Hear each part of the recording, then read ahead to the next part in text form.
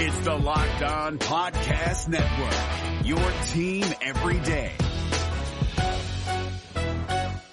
Jackson Gatlin here, host of the Monday edition Locked On NBA podcast. Every Monday, I cover the 3 biggest stories in the NBA with the local experts from Locked On. It's an awesome recap of the weekend of the NBA and a look at what's ahead. Mark your calendars on Monday to join me for Locked On NBA podcast, available on YouTube and wherever you get your podcasts. Did you call back? I called game. Gilbert, fade away. Dagger! Oh, Arenas hits the shot at the buzzer. You believe that?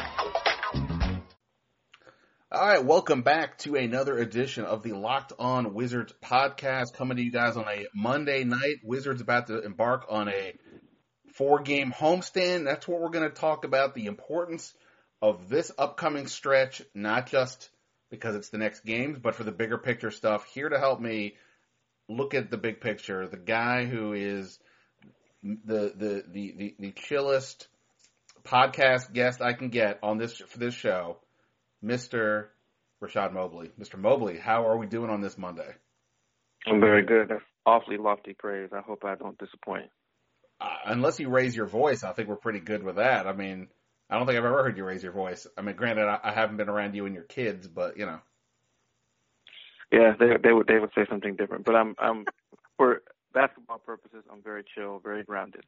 By the way, can I just say, like, you know, I mean, I said it's a Monday, and before we started talking, you mentioned the standard Monday doldrums. But this is not just a regular Monday. I think, in a general sense, outside of like random events that we don't know about, this day, the Monday after we turn the clocks back, one of the 3 worst days of every calendar year. Because, I mean, you leave your work at 5 o'clock, it's already dark, it's miserable. Can't stand it, not a fan. Not to mention the weather this weekend wasn't exactly stellar, so you're just in some kind of weird haze and you go to work. It is pretty demoralizing to leave work and it's already dark. You feel like you're about 30 minutes from sleep. I was on the phone with a friend of mine who lives in Florida, and she jokingly said, "Oh, is it already dark out there?" I'm like, "Yeah, it is." And she goes, "Oh, I was kidding because I'm wearing my sunglasses." And I'm like, "Yeah, well, bite me." Yeah. Yeah, because we're not. Jerk. All right. Let's get to this, Rashad. Oh, of course, I guess we also mentioned you can, of course, find all of the podcasts on iTunes, recorded couple over in the last few days after the Cavs game. I had Mr. Michael Lee on to help me break down the LeBron of it all, and Mike also had some really candid comments about the chatty Wizards. And then on yesterday's podcast, I talked about the Toronto win, Bradley Beal just going next level on them, or continuing to go next level, I should say, and also put up my one-on-one I had with Jared Dudley when he was in town last week. So check that out on iTunes or wherever else you do your podcasting. You want to hit me up on Twitter, I'm at Ben Standig. If you want to hit up Rashad, and you should definitely follow Rashad. He is at Rashad20. And Rashad, I don't know which games you're going to be at this week, but the Wizards have not 1, not 2, not 3, but 4 straight home games. And on the surface, you look at these matchups, and it couldn't be much easier. I mean, you really couldn't get it to be much easier than this. Starting with Tuesday, you've got Dallas coming in. The Mavericks are 1-10. For those of you not keeping score, that is the worst record in basketball. That's not good. Then come the Lakers, and yes, I know that the Lakers just beat the Wizards out in LA, but the game is here. The Lakers are 5-5. That is, by comparison to the other teams there, Golden State. Because then you've got Atlanta's 2-8, last in the East. Sacramento's 1-8, and we already saw what the Wizards did to Sacramento out there. There's also a home and home right after that at Miami, then back here. Miami's only 4-5 right now. On the surface, this is the kind of series where you're like, what are we even talking about here? Why are we wasting our time discussing these games? But Rashad, I'm here to tell you, I don't know if this is the most important stretch of the season, but if we're talking about getting the 1 or the 2 seed for the Wizards, if we're talking about getting over 50 wins, this may be the most important stretch of the year because you can't afford to blow these kinds of games at home. This is not what teams who get the 1 and 2 seed who win 50-plus games do. And I bring all this up because, as a reminder, they just lost their last 2 games at home, including the game to Phoenix, who is comparable. I guess Phoenix is better than some of these teams, but they're at least sort of where the Lakers are, and the Wizards just blew that game. So I'm sort of raising the alarm here to say that if the Wizards look past these games, I'll get into more detail about some of these situations in a second, but if they look past these games, they've got problems, bigger picture here. Am I overreacting to this, or am I making any kind of sense? And you don't have to agree with me if I'm not. You're not overreacting. In fact, yesterday I was watching the Wizards post-game show, and our colleague Chase Hughes was on the show saying that prior to yesterday's game, he thought it was a must-win situation just because you don't want to go into a homestand with an extended losing streak and the way you lost to Cleveland. And I didn't think that was overstating it. So what you just said isn't overstating it either because, look, the Wizards felt like they would have gone further in last year's playoffs if they had a higher seed because they felt like they were taking care of business at home and they did so well. Well, there's a homestand coming up where you should absolutely win every single one of those games, and that way you don't have to let a conversation with Rachel Nichols do the talking in terms of how good you are. Everybody will stand up and say, oh, look, the Wizards have won 5 in a row at home. They beat the teams they were supposed to, and now they're back in the conversation. Plus, no team except for Boston is really, really playing that well in the Eastern Conference. You have Cleveland floundering. You have other teams that are slowly coming back to earth, like Orlando. Detroit is still up there, but this is a perfect time where you can get one of those winning streaks where you just kind of climb up the standings, and before you look up, you're right there with Boston. However, these games are only easy on the surface, and as you were talking, I'm thinking about Dallas. Dallas has one of those guys on the other side that may kind of bring the competitive spirit out of John Wall in a way that may backfire a little bit, similar to how it did with Lonzo Ball. And so that's the rub with the game, like specifically Tuesday's game. I won't even get into Thursday's game, but you don't want an overconfident or pumped up John Wall, particularly one that's coming off an injury. This is assuming he plays. That's kind of a red flag for me. You want to make sure if you're Scott Brooks that you say, look, you don't have to go all out against this guy. Just stay within the team concept. Your backcourt teammate is on fire right now. Let's keep it going. And that has to kind of be the message because you don't want to dim anybody's competitive spirit, but at the same time, and maybe I'm wrong here, but there are times when John Wall seems focused on making the spectacular play when the plays that he normally makes as a solid point guard are good enough to beat, especially the bad teams. No, that's a great point, and one I want to get into when we sort of talk a little bit about what we saw out of them against Toronto and what we've sort of seen about them this year, and we'll talk about that, and we'll also talk a little bit about the Mavericks game, which is the Tuesday game. But to sort of go back to the schedule here and just to sort of put a finer point on that. So right now the Wizards are 2-2 at home. Okay, that's 500. 500 is not going to get done, of course, over the course of the year if we're talking about having lofty goals as a seed. Now, I'm not saying, this won't be a comment where I say the Wizards are tracking to finish 500 at home. No. I'm not saying that. But what we're saying is last year they won 49 games last year. And they did that by going 30-11 at home. So at this point, they've got to go 28-9 the rest of the way in their home games to match that. Now, let's, for those who don't remember, and why would you? Because you're all, you guys got lives and you're not thinking about the Wizards every second of the day. The Wizards last year, they started 5-6 at home, right? So 2-2 looks pretty good compared to 5-6. If the Wizards are 5-5, after 10 games, that's problematic, especially with the schedule that's on deck here. But my point is that they started 5-6, and the only way, so that means they finished 25-5. But in order to do that, they had to have a 17-game home court winning streak. That started after they went 5-6. You can't assume that you're going to get on a run like that. And you know how the games that you get on a run like that are these 4 games right here. So, while, like on a hypothetical sense, I would push back a little bit on the idea that the Toronto game was a quote-unquote must-win, if that was what was said, only because losing a game on the road over the course of a season, you're going to lose at Toronto, right? That's sort of, to some degree, baked into the cake. You're going to lose some of those kinds of games. You can't afford to lose Dallas, Lakers, Atlanta, Sacramento at home, especially when you've already lost to Phoenix. And that's what makes these games so important. And and also like the idea of if anybody's thinking, well, Ben, maybe they can go better than 30-11. Don't calm down. Don't maybe maybe they do even so much better at home. They can even maybe lose more on the road. Realize this: last year, Golden State was 36-5. The Spurs and Cavs were 31-10. Those were the only teams with a better record than the Wizards at home. The two teams that met in the finals and the always great Spurs. So the Wizards did pretty good last year. That it's going to be to some degree a challenge just to replicate that. It's certainly possible. They clearly can do it, but you can't do it losing to Dallas, the Lakers, Atlanta, or Sacramento.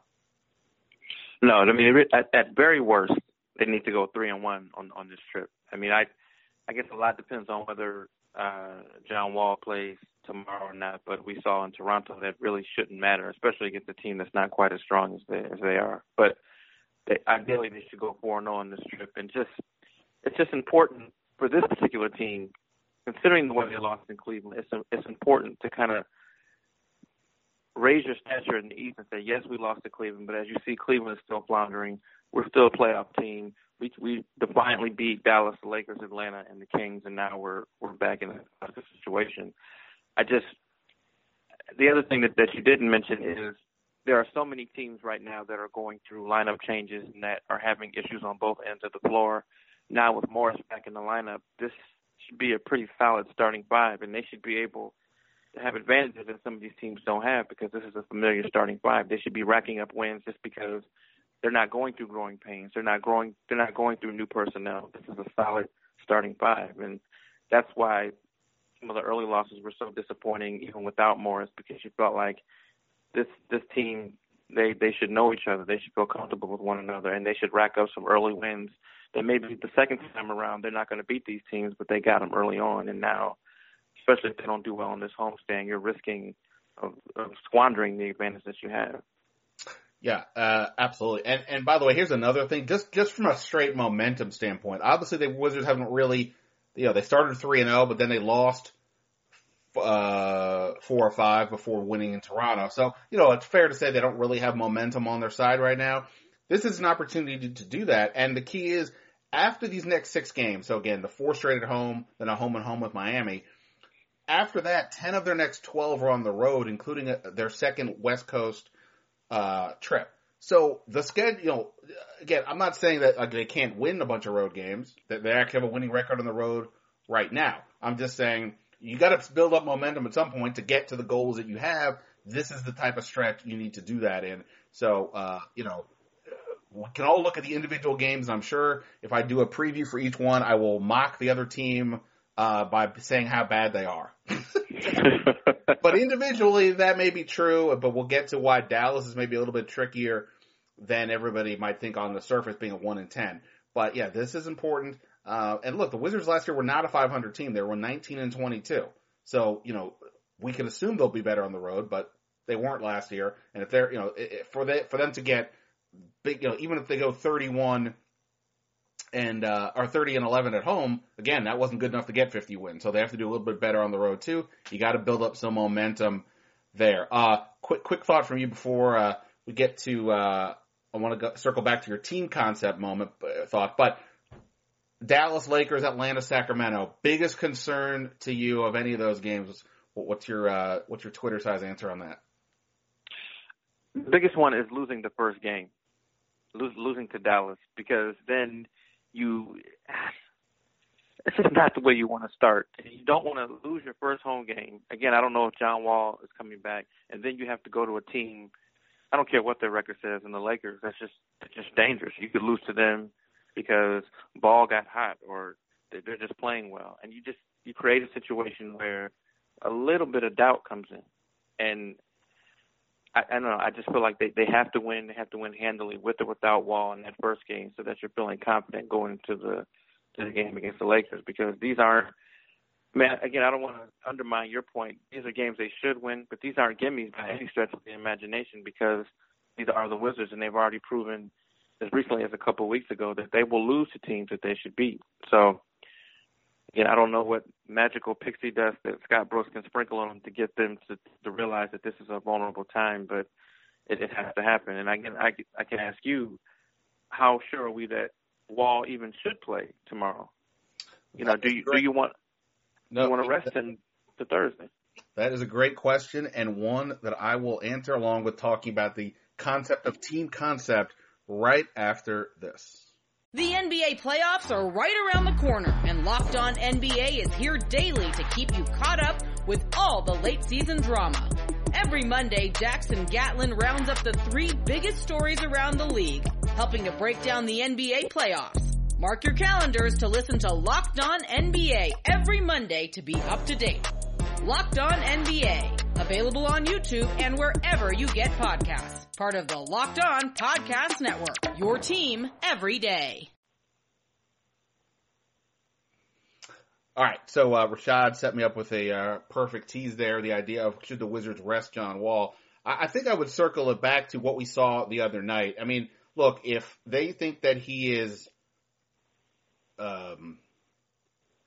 can be good to go, I think it's impossible to keep him out of the lineup for himself. Like, there's no way John Wall is going to say, hey, is going to take the bigger picture of like, hey man, why don't you rest up for a little bit more? Finding rest for you at any point in the season isn't necessarily the worst thing in the world. And, give yourself a minute. I'm sure he's going to be like, the hell to the no. I want to get out there because that's sort of the competitive guy that he is. So my guess is he's going to want to get out there one way or the other. I should also note that we'll come back to Dallas, what's wrong with them this year, but the Mavericks, they swept the Wizards last year despite being a non-playoff team, and they've won 13 of the last 14. Now, I know the history doesn't necessarily apply. This is not the Mavericks team that's a contender anymore, even though Dirk Nowitzki is still there. But sometimes it's, you know how it is. I mean, sometimes some team has you, and Rick Carlisle is still the coach of Dallas. That guy scares the bejesus out of me if I'm an opposing team.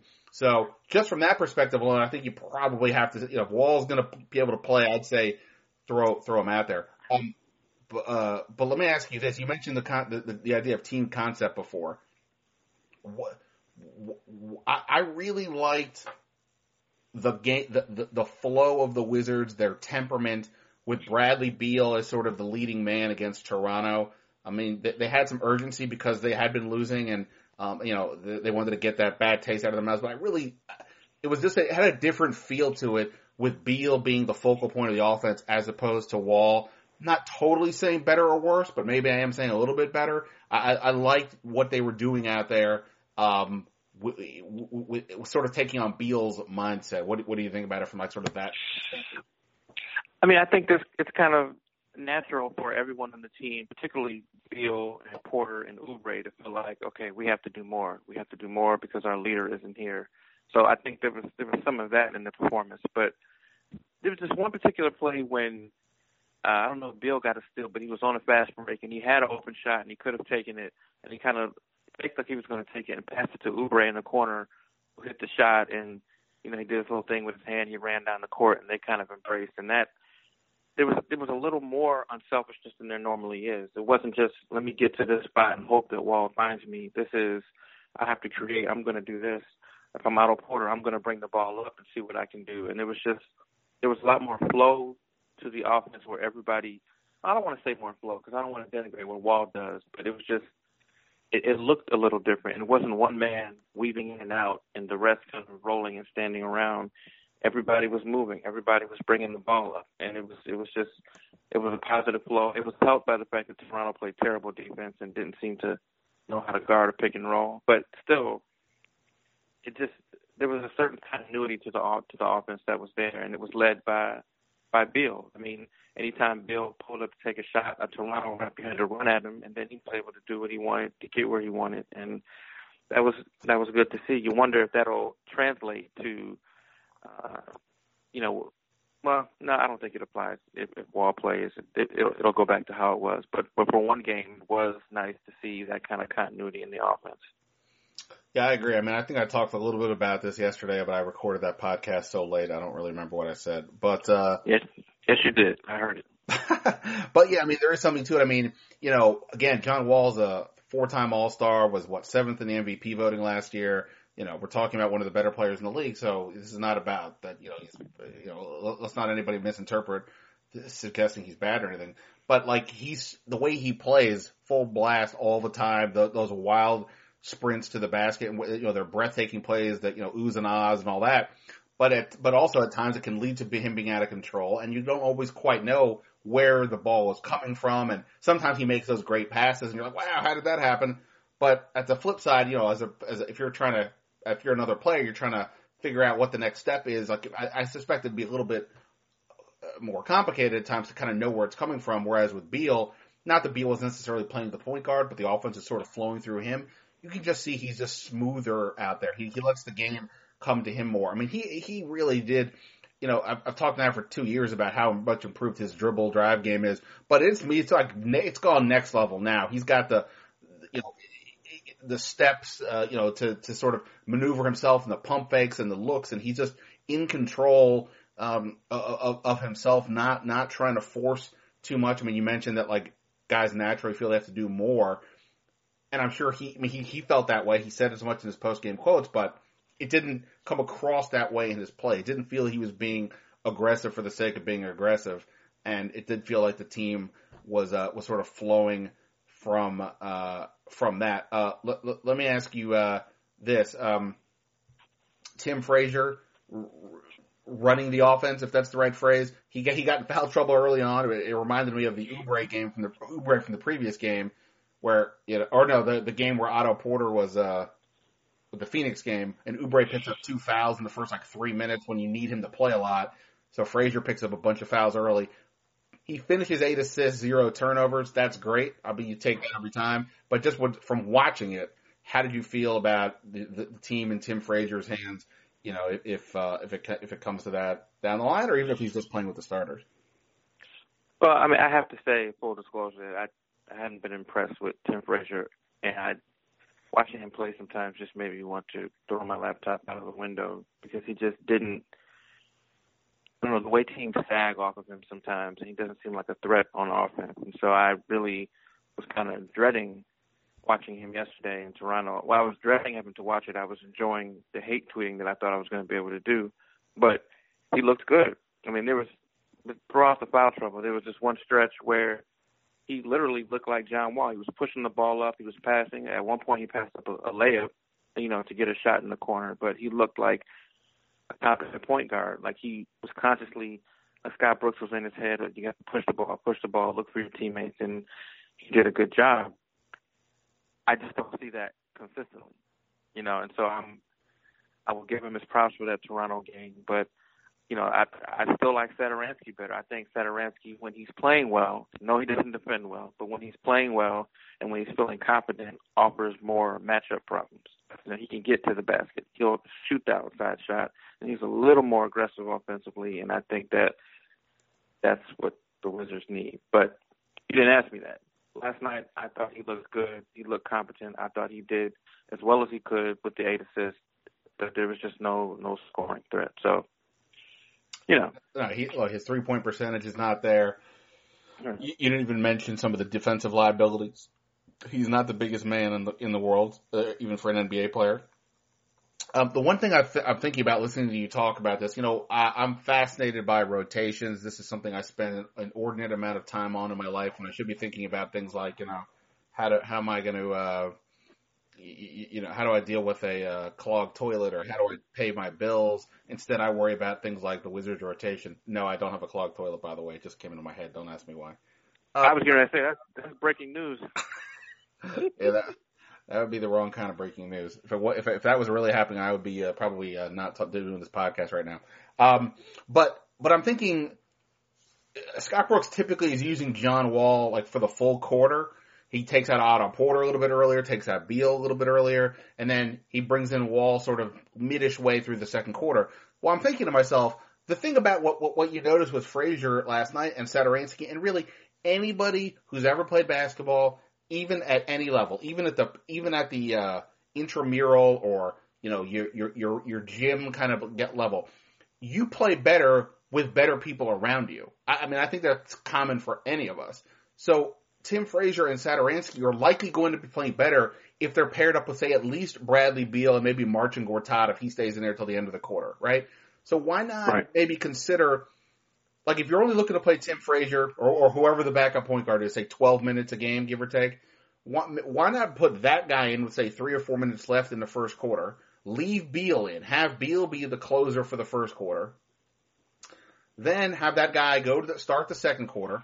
Maybe, if Brooks feels compelled to use all 5 of the bench guys together, or maybe, you put Markieff Morris in and you already have Oubre or whatever. And then, 3 minutes into the second quarter, then put Wall back in. Now, Wall is playing with the second unit. And, look, if Wall takes a little bit of defensive rest, so to speak, well, now Mahimi's there. In theory, that should help. Kelly Oubre is a perfect wing threat to go with Wall to run the court. Jody Meeks is going to get set up for shots. So it just seems like maybe that's a way to get more out of Frazier and or Satoransky, who's ever playing there. Put them in a little bit earlier with the first unit, take Wall out, and then have Wall come in with the second unit and go from there.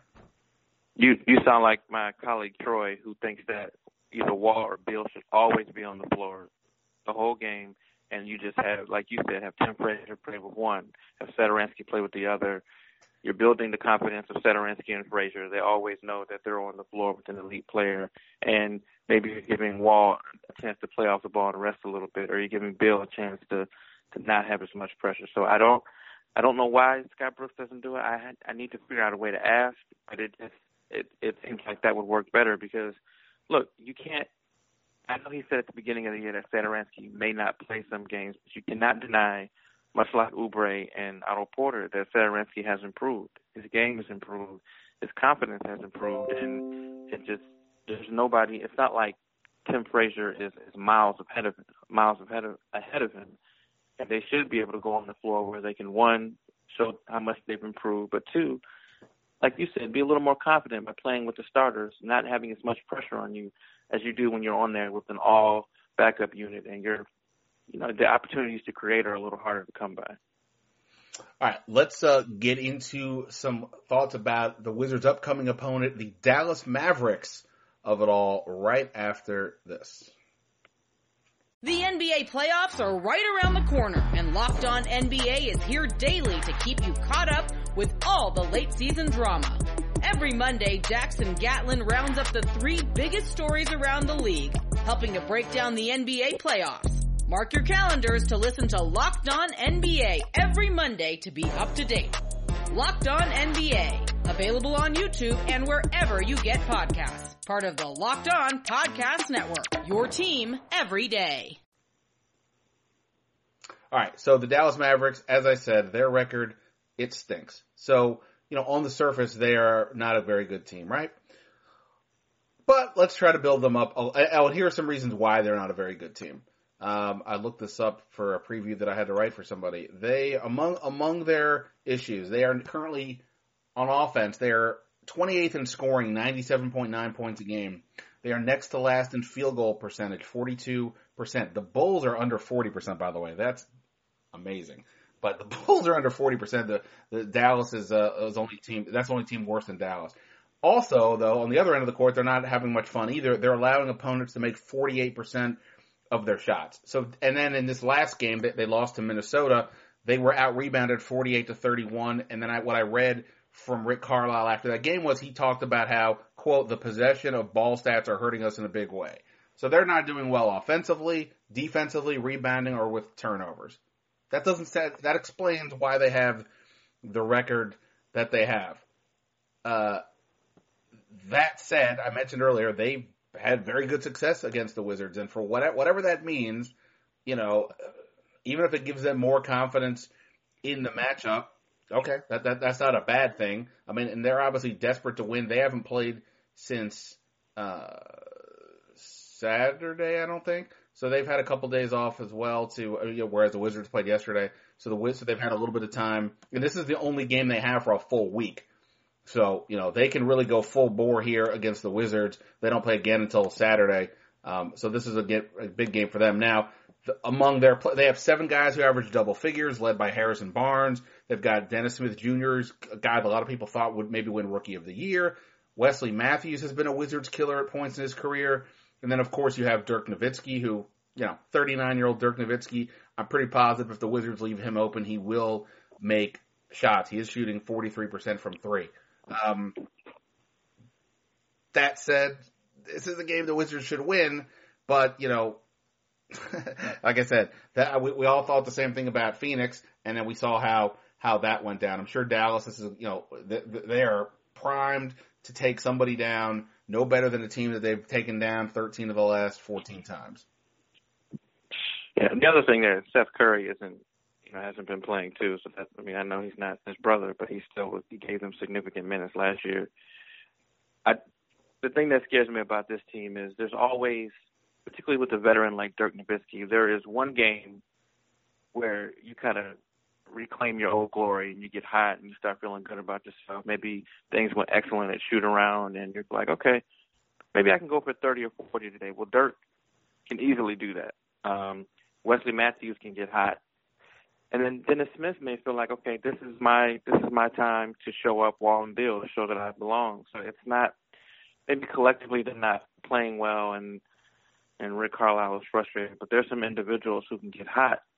And then as we saw in the Phoenix game, all of a sudden you're reeling and you're putting an inordinate amount of pressure on your defense by trying to stop one player, and then it just snowballs from there. So, I mean, I don't want to sit here and construct a scenario by which all these lowly teams could beat the Wizards, but you're kind of forcing my hand because of what happened in Phoenix.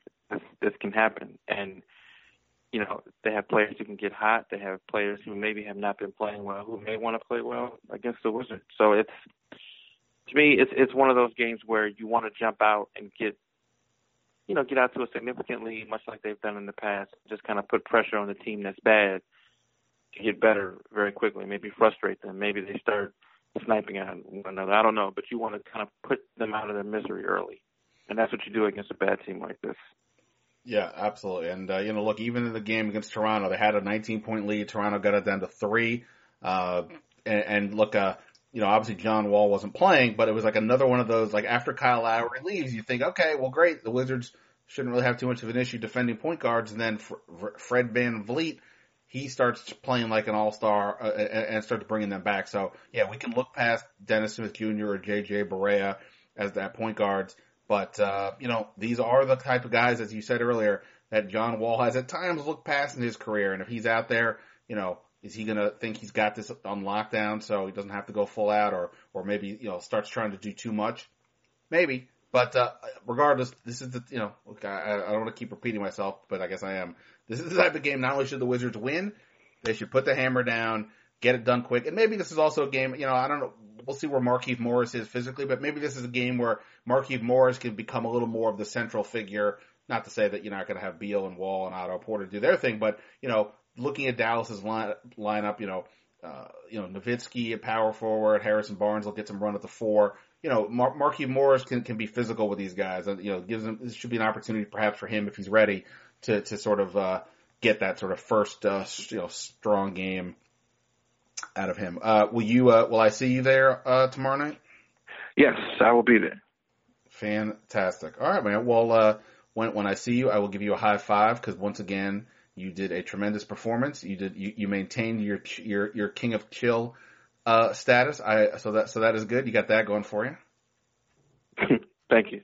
I also want to say that it is watching Kelly Oubre on TV. I feel like a proud papa, and obviously that's not the case. But just watching him, if you just kind of hone in on him and watch him, that there's a confidence there that has me encouraged for the Wizards should they go on a deep playoff run. He's just, before when he got the ball, everything was just quick. I'm going 100 miles per hour. I got to do this, I got to do that. And now he's calm. I mean, he's still occasionally, when he gets irritated, will commit a bad foul on defense. But just the confidence, especially in that Toronto game and a couple other games, is very encouraging if you're a Wizards fan. Obviously, I mean, he's been, right. He's making 3-pointers. That's very encouraging. I mean, I'm sure he won't finish over 40% of the year, but regardless, I said preseason, if he gets to 33, that's a win. So anything above that would be even more impressive. But you're right. I mean, he still gets wild at times. He did jump into the fray on that, Beal Draymond thing going a little too crazy. And you can see he's still got a little too much of the 21-year-old that he is in his actions, but there's some more maturity to it. He's a little more control. He's starting to use that energy for good, not not evil. And if he can be a guy that they can on this, they don't have like. I don't always feel like you have to have Wall and Beal on the court at all times. But if they don't get anybody on the bench to help, then they may have to. But if Oubre can help build a bridge, even if it's just 3 or 4 minutes here and there, hey, that's a big win for sure. Big win for us, of course, getting Rashad on the podcast. Follow him on Twitter at Rashad20. Thanks to you guys as always. Subscribe on iTunes. And that's it. We'll be back after the Wizards Mavericks, one way or the other. And until next time, see ya. Everybody dressed up. Deal gets open for 3. Dagger! Bob inside. Full drive. Off-balance shot. Dagger!